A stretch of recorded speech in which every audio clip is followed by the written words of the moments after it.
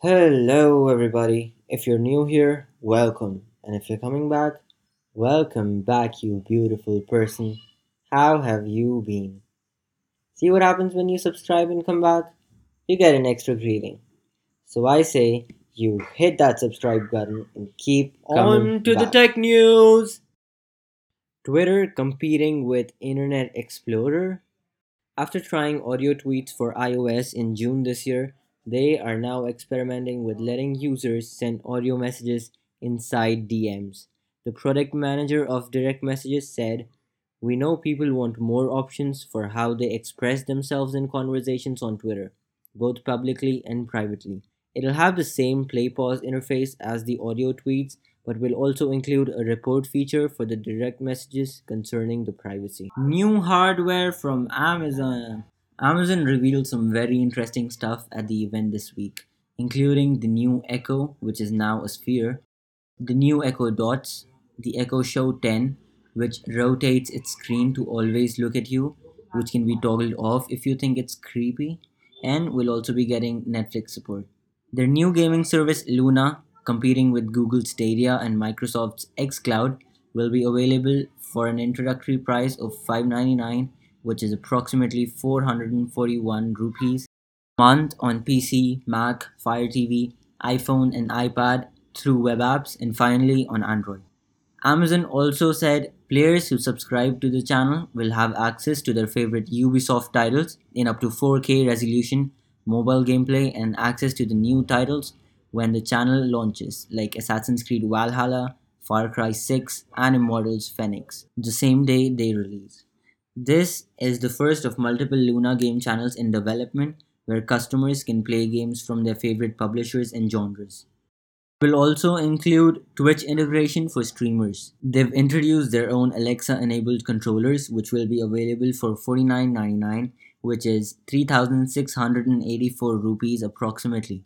One thing that struck out in the event was the Ring Always Home camera, which is a drone security camera which will fly around the house giving you the feed on a preset course, which is pretty impressive.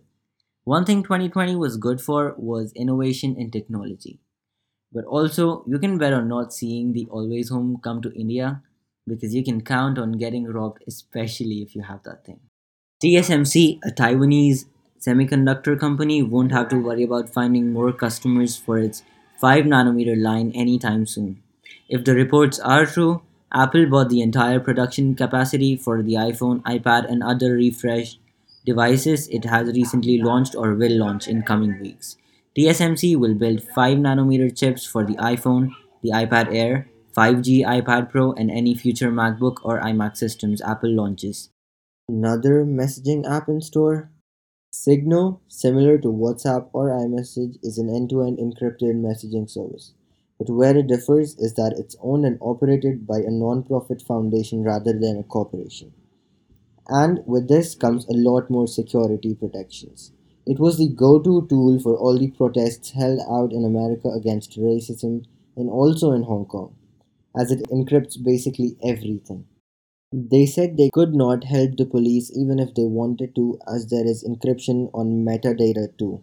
I think the downloads are gonna go up as Facebook might pull the same cross app messaging with WhatsApp as it did combining Messenger and Instagram.